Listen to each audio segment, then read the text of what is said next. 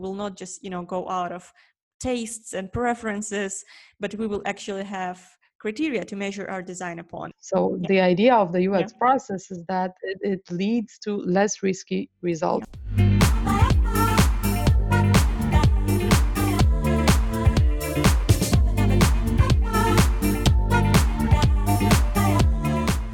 Hello everyone, how are you guys doing? Welcome on the third episode of our Anfisa and Joanna podcast. In today's episode, we're going to talk about design processes. And this is a very, very big topic. So I guess we'll just try to cover some things about our experiences, some processes we've been able to practice in our careers, and also maybe just brainstorm a little bit on how we think personally those different processes can be applied in different companies depending on where you're working at. So with this being said, before we dive into the topic, Joanna, do you want to say how was your last week? How is your life? How are you doing? Hello, everybody. Thank you for the introduction, Anfisa. I think we're getting the hang of this. I mean, episode by episode, we're getting better at introducing people into our small, informal conversation space.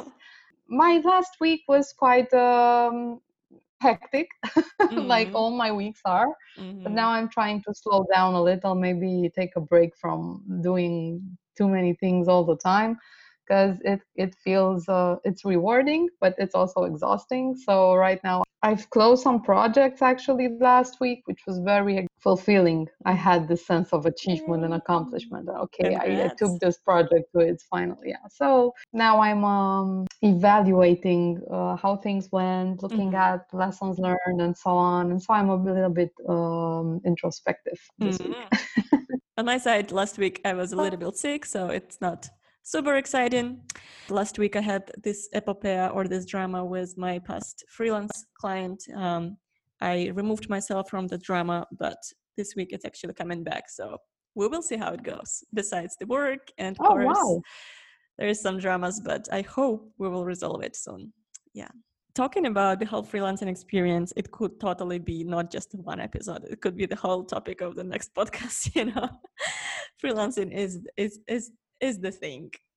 In my experience, it was just that I had a client, and I was as a UX designer, I was trying to plug in like people for the project. I found like a developer, and then I found like illustrator for a project.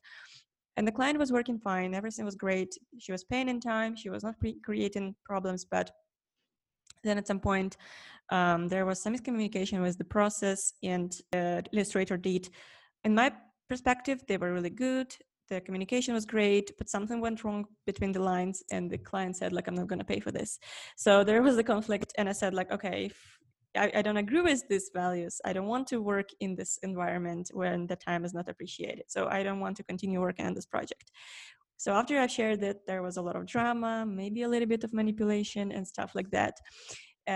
So it was hard a little bit to find a resolution to this. And I really, really don't like those stressful moments when everything was fine, but then out of blue, you appear to not share the same values. So it's just a little bit hard and distracting you from working, actually. But we're still looking for a resolution, so let's see how it goes. I think it's totally a fascinating subject for for a dedicated episode for this, because I think that there are so many ways in which partnerships can go bad, or things that you can't foresee, or maybe, for example, in your case, maybe values should be agreed early on, but how do you actually do that? So it sounds very ideal, but can you do that?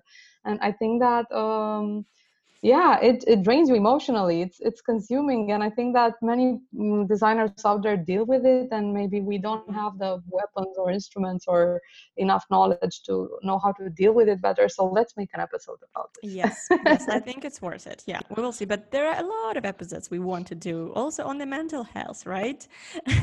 Right. And we don't have so much time left, right? Let's see if the baby will be supportive of our podcast. All right, we will hope, yeah. And give us the space to record. I have a hope in this baby. We'll see.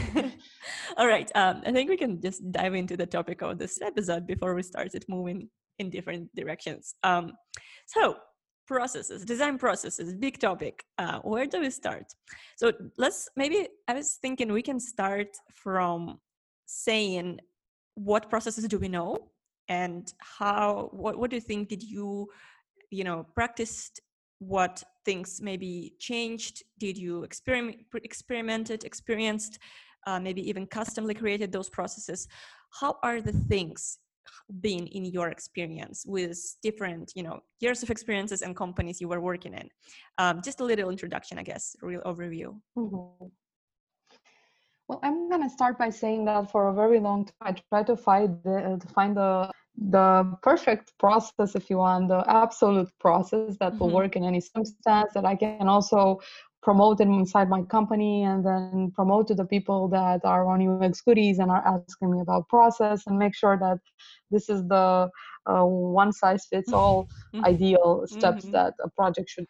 But then reality Yes, hit me every single time, and there is no fixed or perfect process that will solve any problem, regardless of where you apply it, of the context you're in. So the context and the circumstances around you, the team, the product, the company, everything has an impact on how the process will unfold itself. So then I gave up trying to find out this universally applicable right answer regarding the process, and then I became more flexible over time and realized that process is actually, it's useful to be referenced. It's useful to understand that you pretty much need to go through some stages in any design project, but at the same time, these stages are not fixed by any means. So they will be a back and forth most of the times. It's gonna get messy. It's not linear. It's always going in circles. So then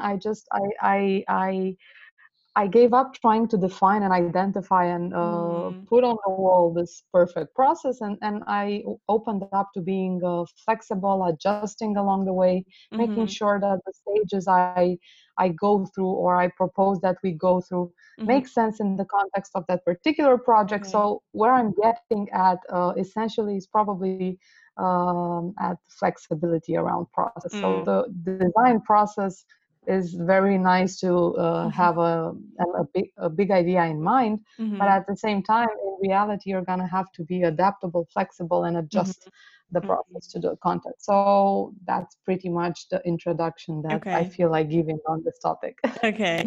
And so would you say that every time you start a new big project, small project, average project, you kind of create a new process, like you, based on the timeline, resources we have, here is the suggested kind of plan for us to go through, right? Is it always custom, or do you at least have some structure in mind usually? It's a great question. I love it because it actually gets to the point of our problem. So it's actually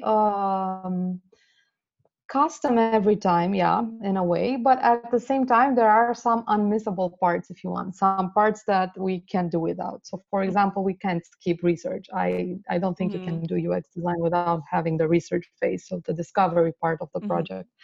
Then of course, after we find a solution, there's no way of launching it without testing it before that, doing usability testing and so on. And some parts of the UX process, they're always there regardless of the project, or at least we start with the idea in mind. And if you're very keen on not giving up, sometimes clients or even your coworkers might push you into, okay, let's skip usability testing because we don't have the time, we're going to launch it and see afterwards. But I think that we have to push for keeping the important stages in the process. But yeah, so when I start a project, I pretty much think of a high level outline for the process that I want to apply to that particular problem. And in the beginning, in the early days of my career, I actually wasn't able to customize anything because I had no experience. I had no idea what I was doing. So I just applied something that I read on the internet, or I knew that it was probably the right thing to do, and went through all the stages. And then in time, you realize that some stages may not make sense, or that you can add other stages that are relevant in that context. So I became able to customize the proposals for the process in time, with experience from one project to another. So this is another important point. Yes, you have mentioned that you would, okay, so there are definitely stages that you can't kind of take away and throw away, but there are other stages you might sometimes skip. So I wonder if you can elaborate a little bit on the stages. So what are the stages you would think of every time you want to approach a new project, process, solving problem? Like if there are those, what are the building blocks in your experience right now? So I think the building blocks are the first, let's call it discovery phase. This is what I call it most often in conversations. So the discovery phase, you can't find a solution without understanding the problem. It's pretty much common sense, but at the same time, we all know that in real life, people tend to come up with solutions, and then they search for a problem that solution is solving. So it can happen that some people just have ideas that are solutions, and they skip the discovery phase. Yeah. But in a healthy UX process, in a healthy setup, you will start by understanding and deconstructing the problem. So this is the discovery phase. It's a phase of understanding. It's a phase where you dive deep into the problem. You need it for the UX process because you want to know what's the point of all your efforts. What is the problem you're solving? And this involves also doing a lot of research, maybe involving your users, hopefully, involve your users, getting to understand them. But for example, it may be that some projects don't need a persona. Let's say this is a small example, and maybe most of the projects do, but maybe in one case, I don't know, persona is not that relevant for what problem you're setting out to solve. But so you can't go on without doing research, but you can skip on some artifacts or activities that you normally see in the classic design process, if you want. So research is essential, and being part of a discovery phase. Also, before choosing a solution, you're gonna need to ideate a little. So you can't find solutions without the ideation phase. Ideation is also a fundamental part. Then, of course, once you decide on a solution, you iterate on that solution, explore different possibilities or multiple solutions, choose the best one, and so on. Testing is also very important. And I think that then implementation is also, I mean, implicit. Yeah, I don't see any fundamental stage actually skippable. What I think is skippable or is adjustable are maybe the activities that are involved. Yeah, so that sounds like we really don't want to skip any stage, but we might want to adjust the timing and the exercises we go through in every of those stages, right? We might kind of make this one longer, but this one really short and quick, and maybe even just use one workshop for this stage instead of us doing like 2 weeks of exercises, right? Cool. Yeah, so in my experience, basically, I would usually go like my mindset, and actually I was introduced to it in my university, and I still like really love this mindset and want to practice it every time. At least it's not like practicing it, but I would say like I always have this structure in my mind whatever I'm doing. And yeah, this is like the classic, the most cliche, the most always used double diamond. I think like most of the designers know what is this, but if somebody doesn't know, it's like imagine 2 diamonds, 2 diamond rings, where you have like 4 Ds. One is discover, then is define, then it is develop, and then it is deliver, I think. The beauty of it is that you have those diamonds where you first always have like this first diamond, it's like expanding. In the beginning, it's like this expanding, diverging. And then at some point you have to stop because you cannot learn everything and you have to converge all your insights. And this is like this second part where you define what you have learned. And then there is this middle point, which I usually call the design brief with a strategy or requirements for the design. And then there is this, again, develop, where you go through different sets of like ideas, ideations, concepts, testing. And then there is this deliver, when you just, talk to the developer, hand off, support, give answers, reiterate, and so on. And usually I would say like testing happens either in the delivery stage or in the develop stage, depending on how much overlap we have with the engineering timeline. And so even though, okay, this is, yes, it's also like a framework. So it's not that, every time you start a new project, you stick to it 100%. It's not that you would have sort of like outline of the double diamond every time you do a new project, but I would totally always keep it in mind, because I feel like it's also essential to, as you said, like it's very essential to do every step of it. Without having research, you're risking to build your project based on the like very assumptional, very weak fundamental. You might go directly into the conceptualizing stage, but then it means that you're designing it, you're sticking something to the wall and see if that sticks. So there is a chance it sticks, but there is much more chances that you throw it and it's not flying. So you might want to eliminate those risks. So I think like it's really essential for any project to start with the research, then still define. I think like for me it's also important the define stage, even though it's hard in the beginning. It's always, especially when you're a beginner and you try to define everything you've learned, it's this hardest, I guess. For me personally, it's been like this always, and I can see on my students right now that the second stage, the define, is one of those highest like peaks to climb, because it's always overwhelming. Oh my god, so much information. How do I use this information? How do I make sure I like take what is the insights, what are the hypotheses, what are those things, right? You just don't always know what to do with the information, and sometimes as the beginner you just can be overwhelmed or even start procrastinating or even want to skip it and directly start with conceptualizing, so you might even miss out on this insight that you've collected.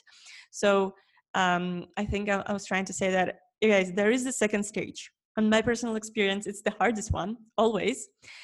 Then I would say something sort of design brief, where I would just try to specify what actually I'm trying to build. What is this first strategic step we need to do? What are the criteria for the concept?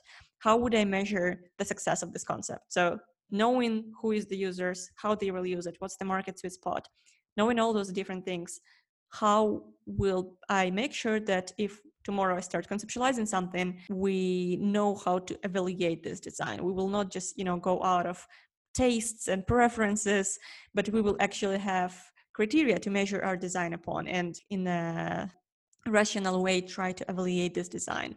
And obviously, yes, so I was talking a lot, but I was trying to say that we have discovery, it's important. That's a fundamental. We have define, where it's hard, but it's super critical, because without it, you cannot have strategic brief ready. And then, of course, there's conceptualizing, which is usually the funniest part, the most engaging part. Is always about creativity. It's about engagement with maybe other designers. And you, during this stage, it's like this part where most of us designers are, usually jumping into, because it's fun and exciting and you want to be creative and you want to look for references and try different ideas. So this is this fun part. But then you still have to stop at some point and evaluate your designs. Either test the concept, is it solving the problem, or actually if you're working with the existing product, maybe you need to do the usability testing. So see if, proposed flow, proposed solution kind of meets the mental models of your users. I was talking a lot, but I think what we can try to do right now is to also try to understand, how do you think those this mindset or this process could be different in different organizations, in different companies, startups, freelancing, and stuff like this. So what's your input on this, I wonder? I think that indeed one element that's a differentiator between smaller projects and big projects is speed. Mm-hmm. So for me, in freelancing projects, I was able to, because I could control the pace of the process, and I control the timeline, the stages, you have more control. Actually, you're more independent. So things tend to move quickly and you get to results faster.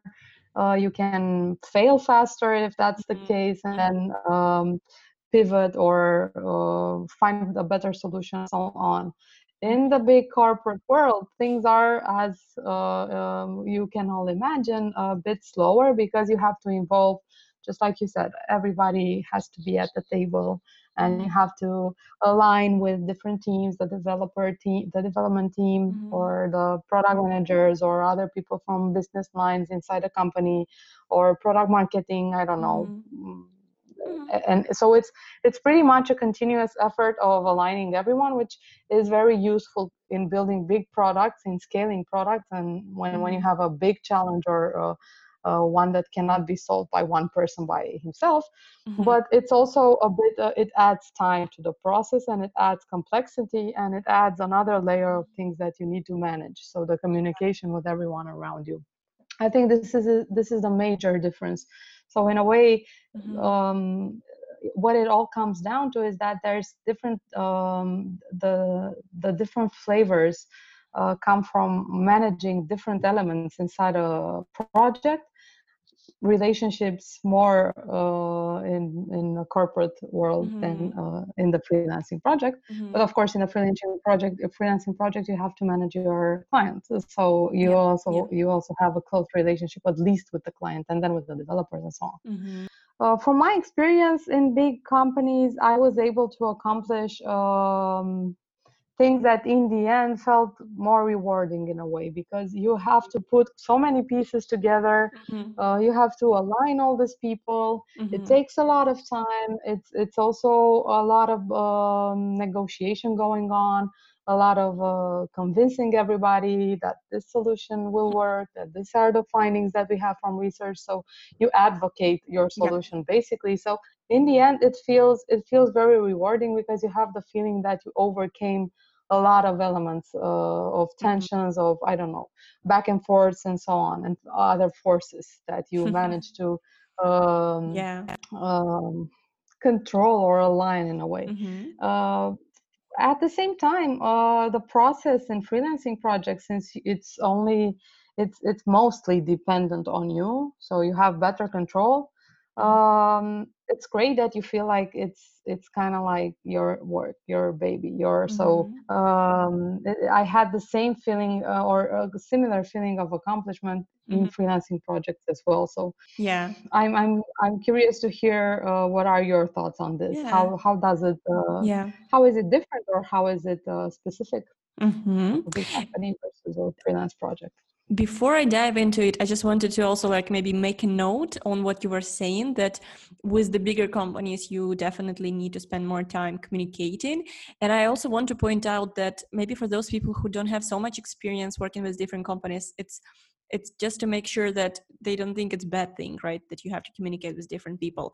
It's something that is unavoidable the bigger the company is, because the bigger the company is, the more is the client base probably, or the more it is at stake. So you really need to make sure you evaluate every single part, the vision, the constraint, maybe though some of the people already tried different things, some of the people have already information, some of the people understand what it means making this change, even if it's moving button from one side to another. It sounds like, come on, it's a button, just move it to the left, right? It sounds like an easy thing, but sometimes you just don't understand how much this button can imply. It's a habit, it's a mental model for somebody, it's something that they do blindly on a day-to-day basis, and it also involves a lot of rules and behaviors and correlations between different things. So it sounds like a small thing, but you really, even if it's a small thing in a big company, it could be really impactful. And so it's not to say that if we have to talk to different people to move button to the left, it's just because bigger companies more bureaucratic and horrible, but it's a bigger risk. So that's why it takes longer, and you need to really check with everyone in order to make this decision. And I agree with you that for sure with the smaller companies, smaller startups, it is much faster, much more dynamic. Of course, smaller company is the less stable it is. You're still looking for that business model, investment, etc., validating your ideas. So yeah, it's maybe funner to work in it because you're your own sort of boss, and you rule the project. You don't have to check with everyone. It's like everything in your head, and you control the scope and etc. But it's also the fact that you will spend a lot of time understanding every single thing yourself, and then most likely, I mean, you can definitely work with the prosperous growing startups, but in the beginning, if it's just a new startup where for a lot of work, for amount of work you're doing, is just not so rewarding as it could be in other companies or bigger companies. So there is always pros and cons working in different companies, and this is something we can also discuss at some point. But for the design process in itself, I would say that it's I personally love to experiment with different ways of working and like designing. And even though those are like just, all those frameworks and buzzwords, design thinking, design sprints, workshops, design double diamonds, etc. It's just frameworks. We don't have to be, super oriented on them. But I still, at the same time, I really just love to try things out and see if I can adopt something from there. So learn something, try something new, and see if that's actually working great. So my new last thing, which I'm really excited about, is like try to go more with the workshops. Before it was like design sprints. Yeah, let's try design sprints. Let's put 5 people in the room together for 5 days and see what works out over there. But now it's like, oh, let's design custom workshops. Okay, this is a new challenge. Let's try to put different people at the same room with different knowledge and try to understand what do we know and put everybody's on the same page. So for me right now, lately it's been all about like design workshops, custom ones. And I still like to think about design workshops in this double diamond mindset. So every time you even design a new workshop, it's like, let's first diverge, then let's converge, then let's try to make a decision, and then let's first, I don't know, diverge ideas and then converge on our solution. So it's still the same mindset. I really like to follow the mindset. And coming back again to the question itself, I like to go astray, but coming back to the question, I think that I agree with you that timing and people is a huge factor that could define processes sometimes. And also, I think that resources in terms of budget could really define your process. Some of the clients, and also like even understanding, putting the client on the same page, what kind of expectations this client could have. Sometimes it could even take another step, which is education for the client. They could come up with you and being sure that they have a perfect idea, but they've never done any research. And it would tell you, hey, please, just make it pretty. And you would have to take a step back and try to take them through let's first understand what do we know, the stakeholder workshop, and try to collect the knowledge and try to see if we have gaps and if we need to do the research. And if the client are not able to answer some basic question, who, why, and what, then let's try to do a step back again. And that would define another stage in our process. We definitely need to do the research and discovery. So it's like, it depends on what the client has done already so far, at which stage is the project, how much time and budget do we have, and based on this, okay, how much we can do for this time and money. So we can do a huge project, we can do half a year project, we can learn everything about this field, we can do a perfect case, but sometimes you only have like 1 month to do it all, and you will need to go out of that, and you will not be able to do all those in-depth usability testings or research stages. You would just need to do something super basic, a couple of interviews, a couple of assumptions to be tested, a couple of ideas to be tested, and we go, right? So the bigger the timeline, the more the opportunities are for us, the lesser the risks for the project, but of course the more time it takes, and also budget would be higher for the client at the end. I think you touched on a very important part about the point about around processes, is that often processes have to be thought of and executed under constraints. Mm-hmm. So constraints is an important part of the UX profession in general, of the UX role. So of course, there's never unlimited budget, unlimited time.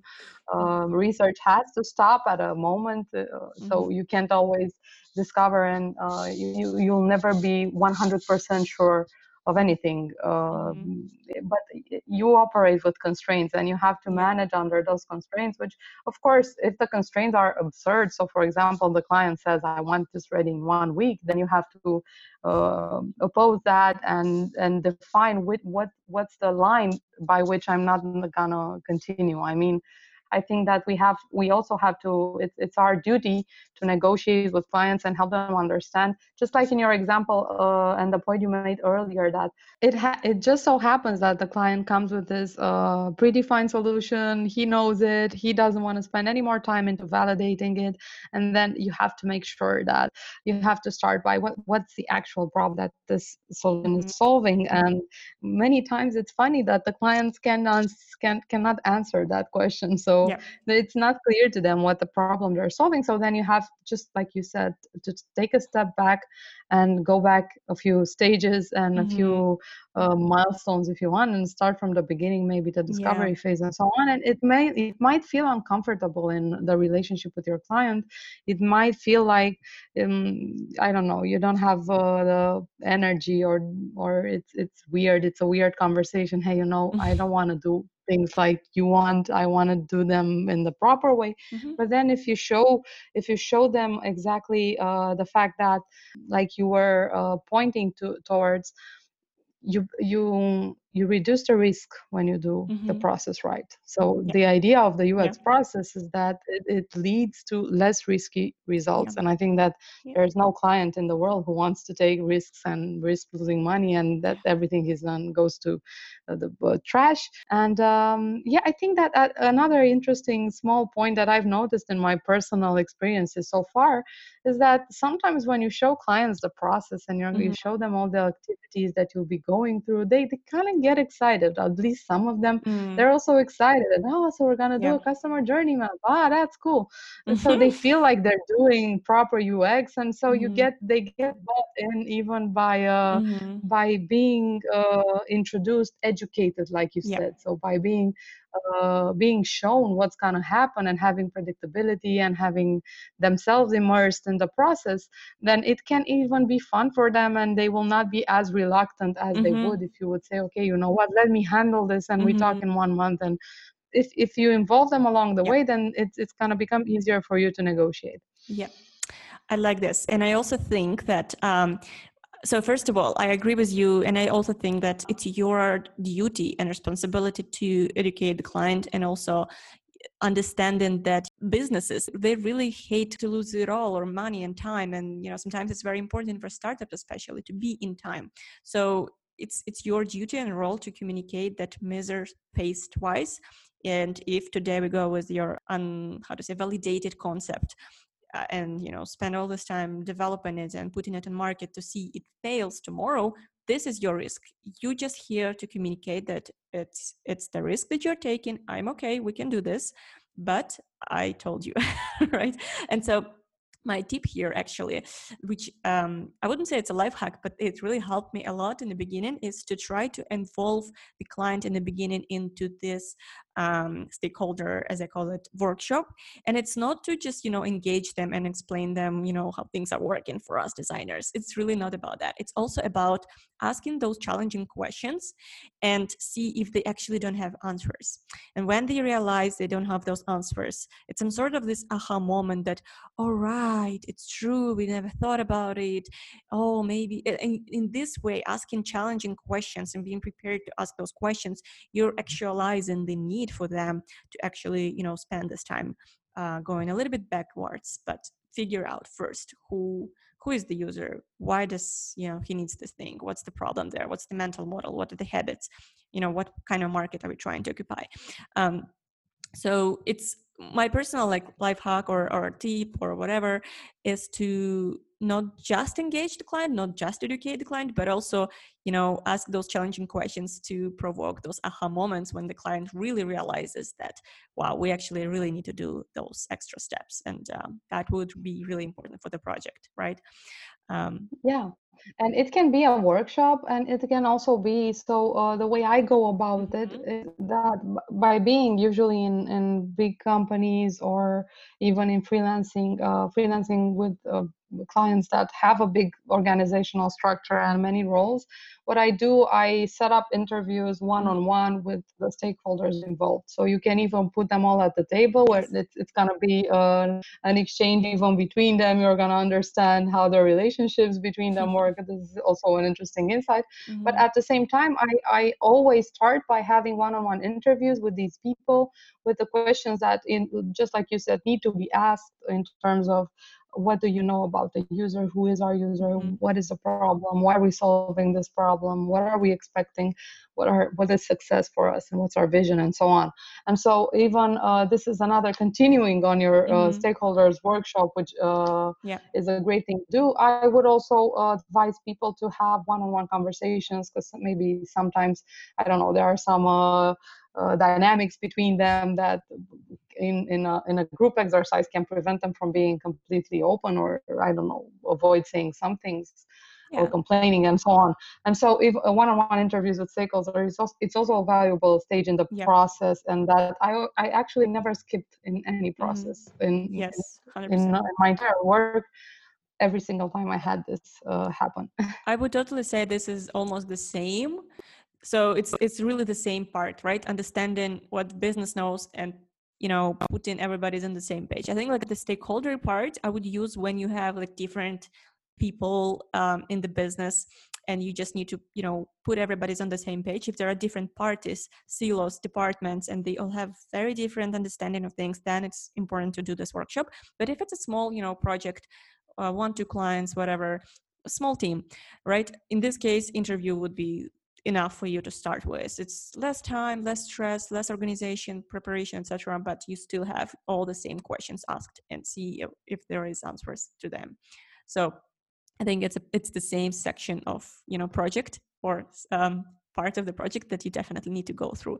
Also, I would say like small recommendation here is to always in those meetings or workshops to ask from the client about, first of all, you know, how are we going to measure this success of the project? So if we don't put this in the first meeting upfront, if we don't agree on something like what is this perfect project looks to you, to me, to all of us, then at the end, it's like everybody would change their expectation. If you don't have it documented, then, you know, there is a higher chance that they would come up with the new idea, new feature. And, you know, they would say like, oh, we just, you know, get this new interview insight, whatever, let's try to do something different.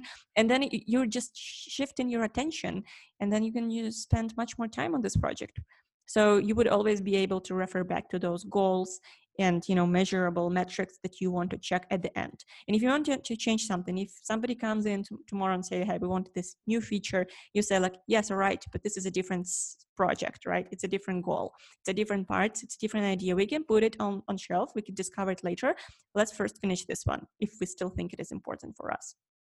Also, and another small tip here is to always, in those, if you do the workshop or like an interview with a couple of stakeholders, is to try to understand who is the main decision maker here. That's how the workshops are usually helpful, because you really have like a main decision maker there, because every time you will further present the next stage or the next thing you did, it's important to present it to the right people, not just to people who have an opinion, but also to the people who will be signing off on this.